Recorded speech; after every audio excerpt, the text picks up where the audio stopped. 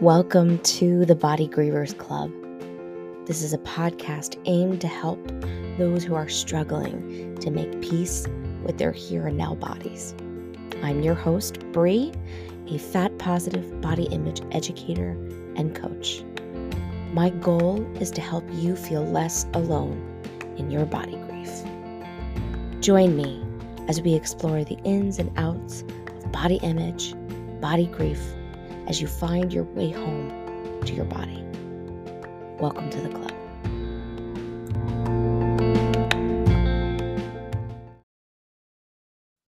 Hello and welcome back to another episode of the Body Grievers Club. We are so excited that you are here, and I'm so pumped to get into today's topic. So if you listen to the last episode, we talked about my breaking point with diet culture, with getting to the point where I needed to decide I'm going to keep doing this or I can't, right? And I think that's a point that many of us will get to in our body image stories. And so one of the things I wanted to highlight is I shared with everyone how I had weight loss surgery. Now, I also want to say for the record that if you are a person that is considering having weight loss surgery, you have had weight loss surgery and you are glad that you got weight loss surgery, what is right for me and my body may not have been right for you or your body. And that no matter what, you are still welcome at this table. My table is long enough for you. What I do want to say is that if you are in a raw place of your recovery or you have recently just gotten weight loss surgery, this episode might be triggering for you. So I had weight loss surgery in 2010 at the advice of my medical team. And I actually really wanted to have the bypass surgery, but I was so young that they didn't want to do bypass surgery on an individual so young. And I was 19 years old. And I just want you to, for a minute, no matter how old you are, I just want you to think about, what are 19-year-olds into? I was in college. I wanted to date. I was pretending I ran my campus. I was involved in all these clubs and, waited last minute to do all my homework because I was so busy hanging out with friends and being social. And so yet I still yearned to have a smaller body. And I said all of the right things. I said, I'm doing this for health. That turned out to be a lie because at the end of the day, I didn't really have any health markers that warranted, aside for my BMI, for getting surgery. And I remember thinking, I was like, I wonder what it's going to be like. Like, I'm going to have this surgery and the weight is just going to melt off my body. And I am going to look in the mirror and just think, wow, like there she is. I always thought I lived life in a fat suit and that my real self was hidden underneath all of that. And I remember a few weeks after the surgery, looking in the mirror and being like, all right, I don't feel it yet. Maybe it's coming. And again, this goes back to my age and being so young, but also being sold a lie that the weight was just going to melt off of me, but more so that I was going to love how I looked. And several weeks go by and, the newness of the surgery had kind of worn off. The impacts of the surgery had set in. And I remember being pissed. I feel like I got sold a bag of lies. And I remember talking to somebody and I said, when does that moment happen when I go from hating my body to loving it? And this person said to me, yeah, there's no surgery for that. And once again, I was grieved. I was devastated because I had done this. I had given up so much just to have this surgery, thinking it was going to change how I felt about my body. And that's why today's episode is called It's Not About Your Body. Body image has very little to do with your body. It is a part of it. And it's something that we talk a lot in my Body Grievers course and as well as my professional courses, how there are different parts of body image. Some include the perception you have of your body, but a majority of body image is about how you feel about your body. It's far more about your affect or how you believe other people see you and how those thoughts and beliefs impact your body image of yourself, how you view yourself. And so thinking that a surgery that would change my body was going to change my view of myself on the outside, it was never going to deliver on that promise. It couldn't. It didn't have the capacity to. And so let's say hypothetically, I had this surgery and I lost weight. And then my doctors were proud of me and I was getting all of these dates. I still don't think that would have changed my self-esteem because I still hated my body. One of the things that I think also exacerbated by the surgery was my body dysmorphia. I always hated my body. I always saw myself as bigger than I actually was. And what we know from body dysmorphia, this is probably another podcast episode, is that which is not related to eating disorder behavior. They recommend you don't change that part of your body. So in body dysmorphia, let's say I believe that my nose is disproportionate. They would recommend against me getting surgery to change the size of my nose, because what they would be fearful of happening is, well, you changed your nose, now you got to change something else, and it would never be enough. And that's exactly how I felt when it came to body images, that no matter how much I lost, it was never enough. There was never a point where I felt satisfied. And I also want to bring up that there is a distinct difference between body satisfaction and body peace.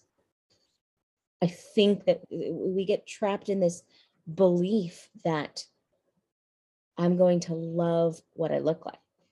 And that we're going to talk a little bit about in a future episode.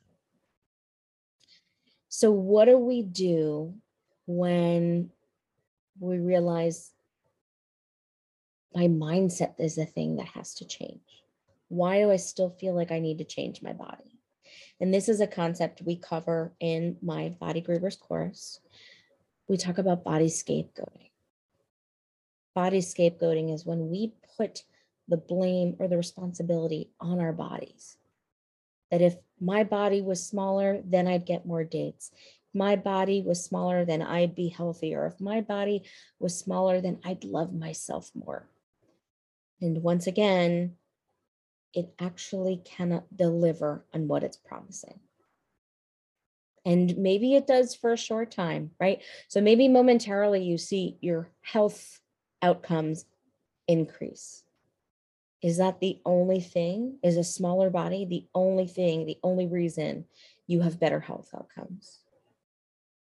If it's true that when you go out in a smaller body, you get more dates, are you getting quality dates? Are these people who you actually want to get to know or be with?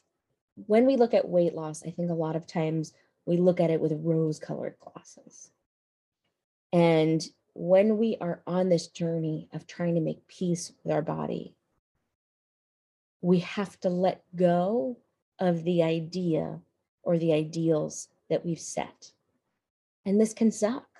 So let's just say, for hypothetical purposes, that you are saying, okay, I'm gonna make peace with my body, but what if that means that I don't get a date? So what? And I don't mean that in a rude way. That's We used to say this thing in college. I was an English major, and we'd always talk about our paper needed a so what factor. Why does that bother us so much? And this is something we probably would go into much further depth in my Body Groovers course. We can acknowledge that it sucks. We don't have to silver line it. We don't have to tie it up with a pretty bow. We can say, yeah, you know what? It sucks that you get less dates because of the body size that you're in.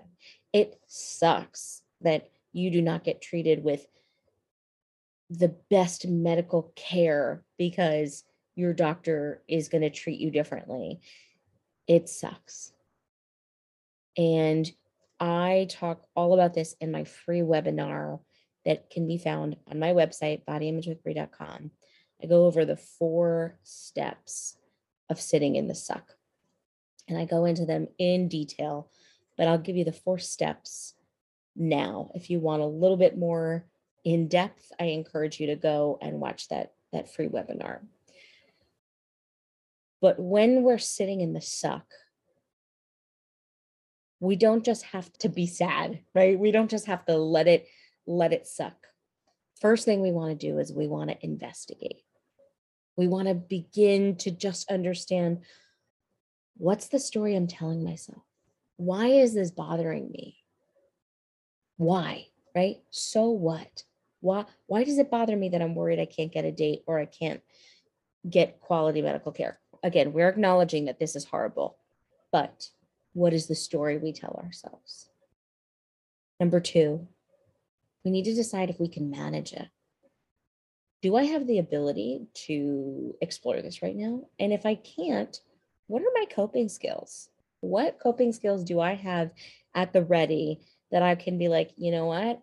I just went to the doctor and the doctor was rude to me and I feel dysregulated. What can I do to take care of myself now? What coping skills do I know that I have to help me regulate once again? Number 3, honor the suck.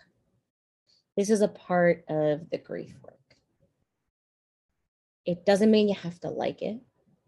It doesn't mean that you have to be comfortable with it.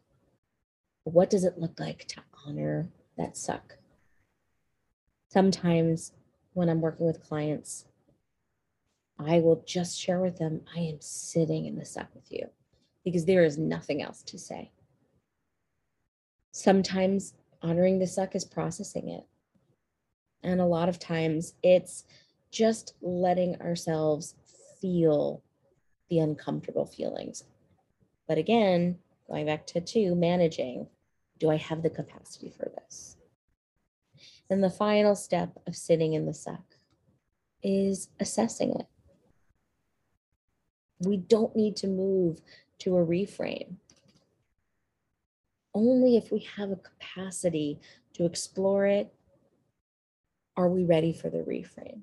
I think so often we are a type of people who are like, okay, tell me what's the problem and what's the solution. Sometimes the solution is in the process. So the 4 steps, sitting in the suck: investigate, manage, honor, and assess. The other thing I want to encourage you is you have to know your why. Otherwise, what's the purpose of doing this work? It is a lot of work to give up dieting. There has to be something that motivates you. I remember the shift that happened for me. It was a couple years after my goddaughter was born, and I was babysitting a little boy, and he was like, oh, we went to this ice cream place, but mommy couldn't have any because she's on a special diet or something like that. And I remember thinking, like, I want to be the person that can take my niece out for ice cream and enjoy it. And they're like, yeah, and she got a cone and got fun sprinkles and was a part of the fun. It wasn't on a separate diet, because kids notice, right? And I imagine we all have also memories from when we were kids and can remember, the unwritten rules about food and diet and movement that we learned along the way. So my why is my goddaughter. My why is for all of the little girls in the world, all of the little kids, really, that they would never have to think, but I don't know any fat, happy people. I don't know anybody who likes their body. Even my, thin people in my life don't love their body. I want to be an inspiration and a safe place for the younger generation. There's this old story adage, and I remember my professor telling me this story in grad school. And the story's about a pot roast, and a little girl and her mom are making a pot roast, and she cuts off the end of the pot roast. And the little girl goes, "Mom, why did you cut off the end of the pot roast?" And she goes, "Well, that's just the way my mom did it." So they call up Grandma. "Grandma, why did we cut off the end of the pot roast?" She goes, "Well, that's the way my mom did it." So we call up Great Grandma. And Great Grandma, why did we cut off the end of the pot roast? And Great Grandma says, "Because my pot wasn't big enough to hold the roast." Just because this is something that we have done our whole lives, that the generations before us have done, does not mean that this is how we have to keep living. This is how we take back our life. This is how we continue to live fully despite the hurdles that we're facing. Once again, it is not a journey. It's not a place of arrival. It's about the process. And I'm so honored to be in this process with you. Thanks, friend. Thank you for joining us for this episode of the Body Grievers Club. This podcast was made possible by my Body Grievers Club membership. If you like what you heard today, you can leave us a review and you can share this episode with all of your friends. If you're interested in learning more about how you can work with me, check out the link in my bio on my Instagram page at Body Image with Brie or my website at bodyimagewithbrie.com. Thank you again for being here, friends. Until next time.